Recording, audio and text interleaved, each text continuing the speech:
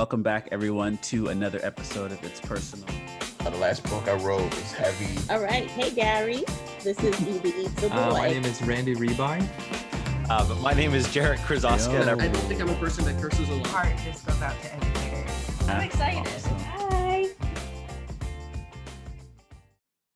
Hi everyone. I am Remy Lai, and I'm an author and illustrator.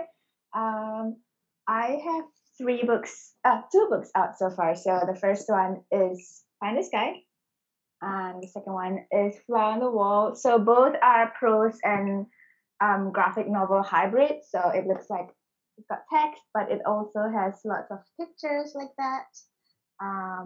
And then my next book that is coming out in May is actually a full graphic novel, and it's called Picasso. It's about a dog. It's super fun. The colors are done by Sam Bennett. The colors are really beautiful, and then it's actually inspired by my dog, which I might show you here. Hold on. Come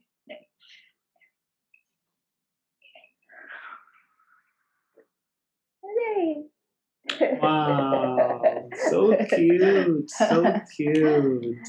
So yeah, that's me. That is awesome. And I'm so excited again just to talk to you because I have so many questions for you outside of the, world of writing and drawing books. Like, what do you like to do for fun? I walk my dogs a lot. I jog with my dogs. I've got two. You've met one of them. But they're getting on in years. They're 10 and 11. So they're kind of slowing down. So I'm actually looking into getting a stroller for them, so that I can push them around and they can still go for walks. Might sound really weird, but I can't just leave them at home and not walk them.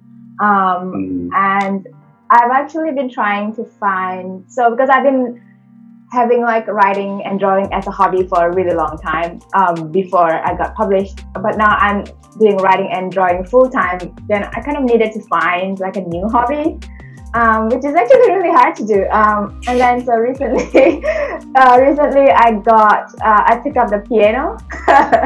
So I got a piano, a digital piano, and I'm very, very slowly learning it. It's really hard because music is really not. I can't do music, but that's why I kind of chose music, because I like it, but that I know that I'm so bad at it that I don't have the pressure to be good. So I allow myself to do it at a really slow pace, and I have no huge ambitions for it. I'll just do it for fun. So that is amazing. That is so cool. Good for you. Good for you. And I think my other question for you is, we talked about it briefly before we pressed record. I'm always mindful of this question because I know that everyone's story is different, but because of the times that we're in regards to the pandemic, how are things going with family, just the situation in Australia? So Australia, we have actually still been doing in-person school visits. We're actually still allowed to do that. So, and for my state and for most other states in Australia, life is pretty much almost normal, except for travel. And then there are periods where we have to wear masks, but usually not. We don't have to. And but the thing is, my family lives in Indonesia, so I usually visit them once a year, but I haven't been able to.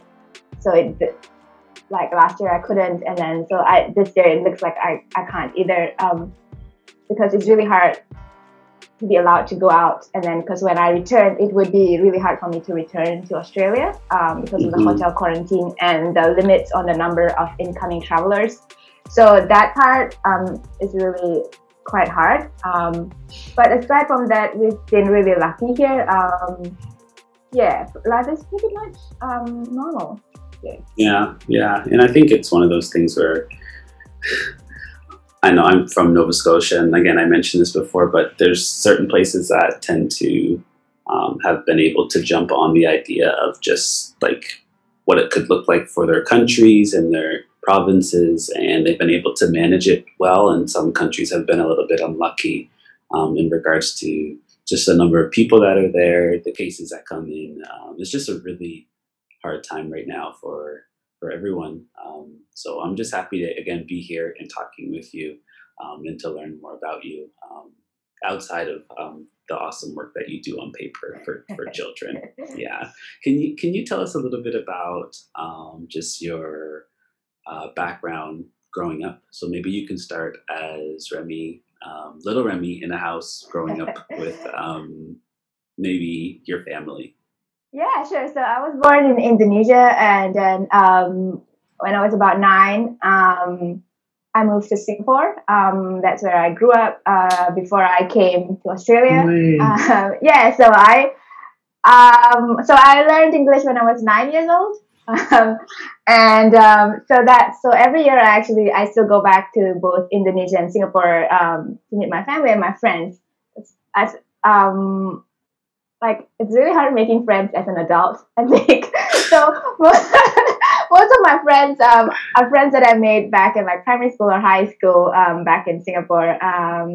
Yeah, and I have 4 siblings. It's a huge family. And I'm the middle child. And yeah, what else would you like to know? Wow, Remy, that's so cool. I taught, and I don't know if I told you, but I taught in Singapore for 4 years, both me and my wife. And we loved Singapore so much. The efficiency was just like mine. Like it just was so crazy to us. Like we love efficiency, but like Singapore efficiency is just very different than anybody else's efficiency. But we love just like the way they really drive innovation, like in regards to their infrastructure and just the things they bring to the country in itself. Like every day we would walk outside, we were down in different areas, we would see new things. And it was just a very cool place to spend 4 years and get to know. And the people, it was just really, really lovely. So I love that that we have a connection there. Yeah. Yeah, and I don't know, do you like the food? Oh my God. I love the food. Yes, like I absolutely. And one of the things I love about the food in itself is that there's so many different types of food that you can get. And like you can get some of the best food from like just a hawker stall. Like it will be the best food that you've had like in any place in the world. And it comes from like a hawker stall where there's like a mom and a dad or a grandfather and like a grandson or whoever it is, just like a family restaurant that has been there for years, and they're just cooking right in front of you the most beautiful dish that like you've ever had in your entire life. And I love that you can do that in Singapore. It's one of my favorite things to do is just go to a hawker stall and just have a meal there. Yeah, I love the food. Love the food. Yeah, the food is so awesome. Good. Yeah, it's so good. What in regards to I love talking about food. Sorry, in regards to food, in Australia, I'm trying to think like, what does that look like for you? Like, do you guys have places where you can get that same feeling like Singapore or even Indonesia? In Indonesia, you can. We have like roadside stalls. We don't actually have hawker centers, but maybe food courts. We have food courts like in Singapore. The food in Indonesia and Singapore would be kind of similar. And then in Australia, you can't find like the same kinds of food, I guess. We have like maybe farmers market sometimes, and they would have like food stalls and that. But they're generally pretty pricey. And yeah, like if I want to get, what do I say? In Singapore, maybe I would get like stingray. Have you had like chili stingray? No. Oh yes, I've had like. Are you talking? It's like chili crab, or is that different? Well, there's chili crab also, but chili crab is like expensive everywhere because it's crab. But stingray is like a lot cheaper.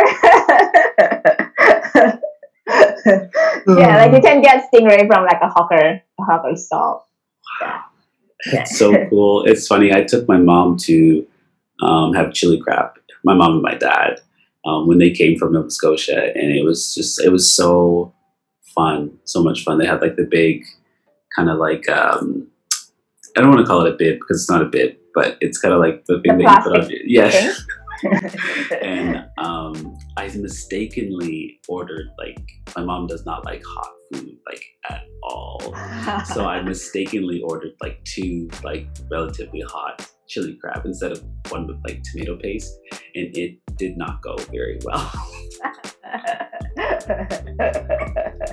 I can imagine. Lots of food in Singapore with food are like spicy. And that's why I love it. That's exactly Yeah. why I love it so much, because it's so spicy. Can you tell us about your schooling when you did your schooling in Singapore? You said. Yes, I did. What was it like? What was it like in Singapore? School? When I was in Indonesia, so I was a really terrible student. But when I moved to Singapore, so because when I moved, then like my parents then sent me and my sisters there, and I kind of realized because of the exchange rate for the currency, so I realized that my parents actually spent a lot of money to put me there. And suddenly I realized maybe I should be more responsible, and I kind of started studying when I was in Singapore. So I got pretty good grades when I was in Singapore, and so that was when I learned English for the first time. And then also I took Mandarin because you know how you have to do like I don't know if they still have to do it now, but you have to do like a second language. Yeah. So my mom made me take Mandarin when I wanted to take Malay, because Malay is very close to Indonesian, so like I wouldn't have to learn much, like I already knew it. But my mom made me take Mandarin, and it was like the hardest thing in the world. I was so mad at her. But now that I'm fluent in Mandarin, I really thank her. Because now I can really appreciate the language. And I also in Australia we also have uniforms, and so Singapore also have uniforms, and I actually really like that, so that I don't have to like think about what to wear to go to school every day. So yeah. Wow, it is interesting because I taught at an American school, so I know it was very different probably from your experience. But one of the things I loved about the school that I was in, I think maybe just international teaching in itself, was just like the variety of people. And I thought that's what I got a lot of just in general in Singapore, is just like a variety of people from lots of different places, whether it was expats, people that have been living there for their entire lives. And then there's little pockets of places, like, even though it feels, I don't want to say it feels segregated, but like even though there's spots in Singapore like Little India, Chinatown, etc., I actually really loved that opportunity was there for me. Like one of my favorite streets was like Haji Lane, and you could just go there and you could eat and you could drink and you can see friends, and it's just, I don't know, there's so many little pockets like that in Singapore that both me and my wife just love so much, and we appreciated that because it seemed like they were really trying to bring lots of different people together, and that was the sense that we got while we were there. Yeah, it's such a cool place. It's such a cool place. Yeah, and so the schools that I went to were I don't know how you call it, not international schools. So they were like the local. So I kind of grew up as a local, and like I speak Singlish. So I like love that. Nobody could tell that I was Indonesian. Like they just took me as Singaporean because I speak that way. Right now you can't really tell because I'm in Australia, but whenever I speak to a Singaporean, it just takes me like a little bit of talking to them before I switch automatically back to Singlish. And I really miss that language. I love it. I love that. And I guess my other question. Can you speak Singlish? I can't. I wish. No. I know. I wish I could. I really wish I could. And that's what I think. One of the cool things about I think Singapore in itself, or maybe just again international schools, is like I teach third grade, but then I have kids in my class that speak like 3-4 different languages, and then on top of that, they're going to Mandarin or they're going to Chinese, and they're learning another language on top of what they already know. It's just so, kids are just so impressive, and I wish that I would have paid closer attention in French class when I was in Canada. So I know like zero French. My wife knows French, but yeah, I think another thing that I love about Singapore is just like the language. The language is there as well. And Slinglish is so cool. I think it's such a cool way of like giving a country in itself like this really like it's only certain people know Slinglish and they are able to understand it as well. So I just love that. Yeah. Yeah, and I find like there are certain words in Singlish that it just doesn't exist in English. I don't know, like maybe I don't know if you know shock. No. No? Oh no, I thought you know. No, you have to go back to Singapore. Don't judge me, please. Don't judge me. Okay, I won't. So tell us what were some of your things that you'd like to do growing up in regards to activities? Like what would your family like to do? What would a family outing look like? Because I moved to Singapore, I actually moved without my parents. So it's only me and my sisters, and then later my brothers. But at first, it was without my parents. So, but I whenever during school holidays, I get to go back to Indonesia and spend time with them and with my parents. And my dad works a lot, but on weekends we get to drive out to the countryside. Just to visit the countryside, I guess. I don't actually know what we do when we get there. But I remember long drives in the car, my dad driving long drives. And then we would stop like along the way to buy like the snacks that are sold like at the roadside. Yeah. I don't actually know where we go. Where did we go? You also yeah. No, go ahead. And then in school, I was pretty good at sports. In school, I did netball, which is a Singapore thing, which is also an Australian thing, but doesn't exist in America. Yeah, so I did netball, and then later on, I also did cross country. Yeah, I think that's it. It's busy, and you also said you had siblings, right? Yeah, I do. I have 4 siblings. 4 siblings, so that must have been a busy house. Yeah, very busy. Lots of fights. So are you in the middle? Or are you one of the oldest? I'm in the middle. I'm in the middle. So I'm like at the right age, like age gap with everyone to fight with everybody. Because you know how like my older sister never fights with the youngest one because the age gap is too big. Yeah. Remy, were there other authors or illustrators in your family? No. So the funny thing is my sisters and I, when we were little, I think we all drew. So we like to doodle. My mom would give us chalk and then we would draw on our wooden door. That's like our blackboard, sort of. But then as we grew older, I was pretty much the only one who kept drawing. My sisters kind of dropped out of it. They lost interest. And then so I was the only one.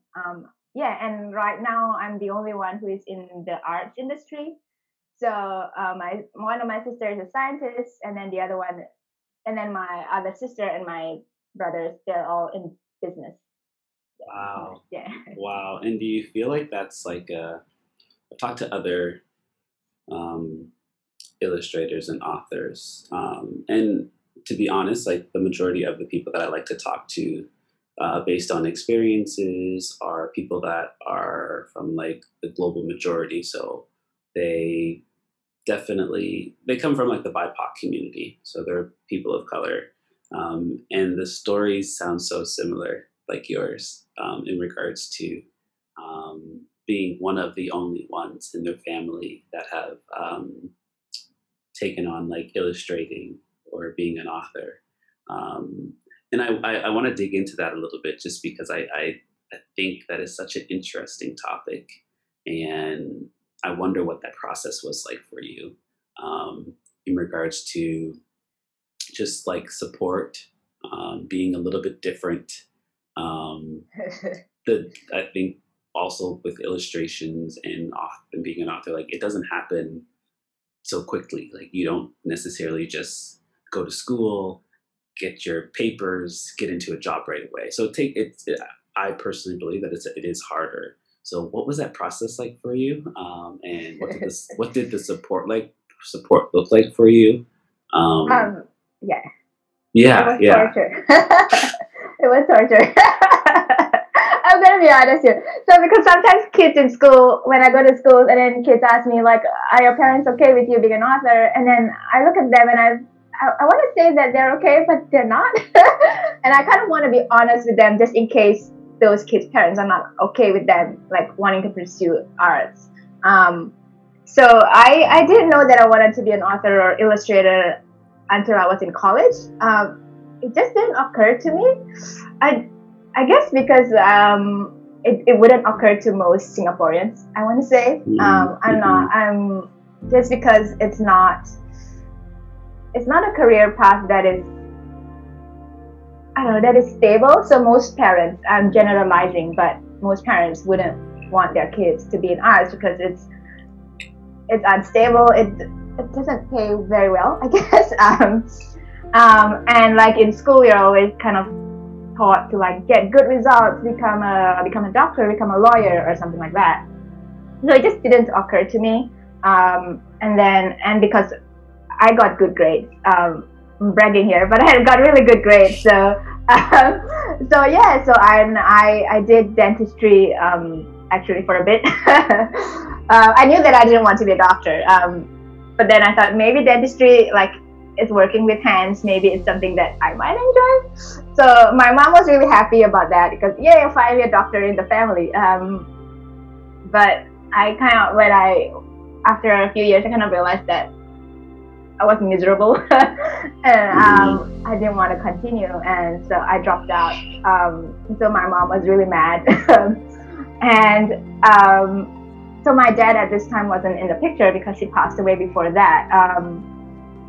So it was also, I felt so much guilt for giving up, I guess, the opportunity to be a doctor. My parents worked so hard to send me to school overseas and everything, so it was a lot of guilt.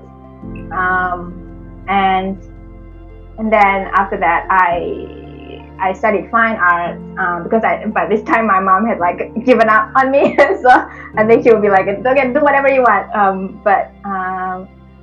So she wasn't happy, but I know that like she wants the best. She wants me to be happy also, but I guess it took her a long time to see that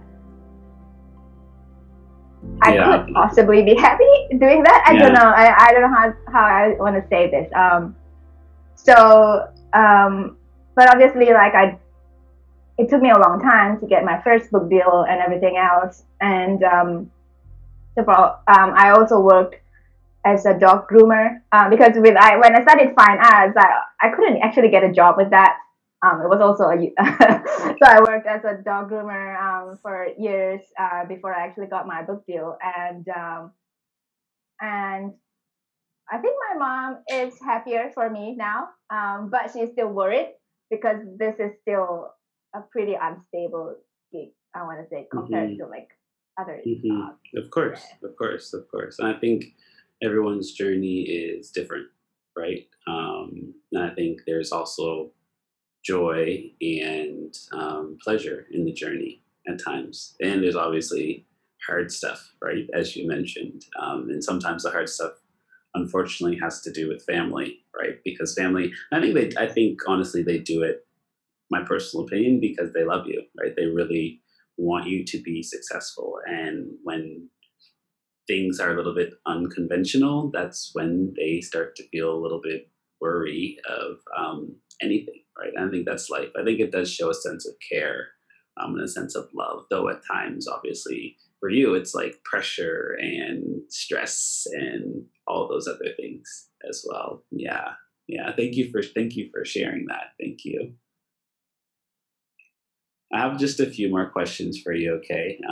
And I think one of them is just around I guess your process of how you got to where you are today, and just I think you talked about how for a while you weren't doing the writing, or you were doing the writing and you were working with dogs. Like, I think it's important for people to hear about just like that journey in itself, because it doesn't just happen overnight.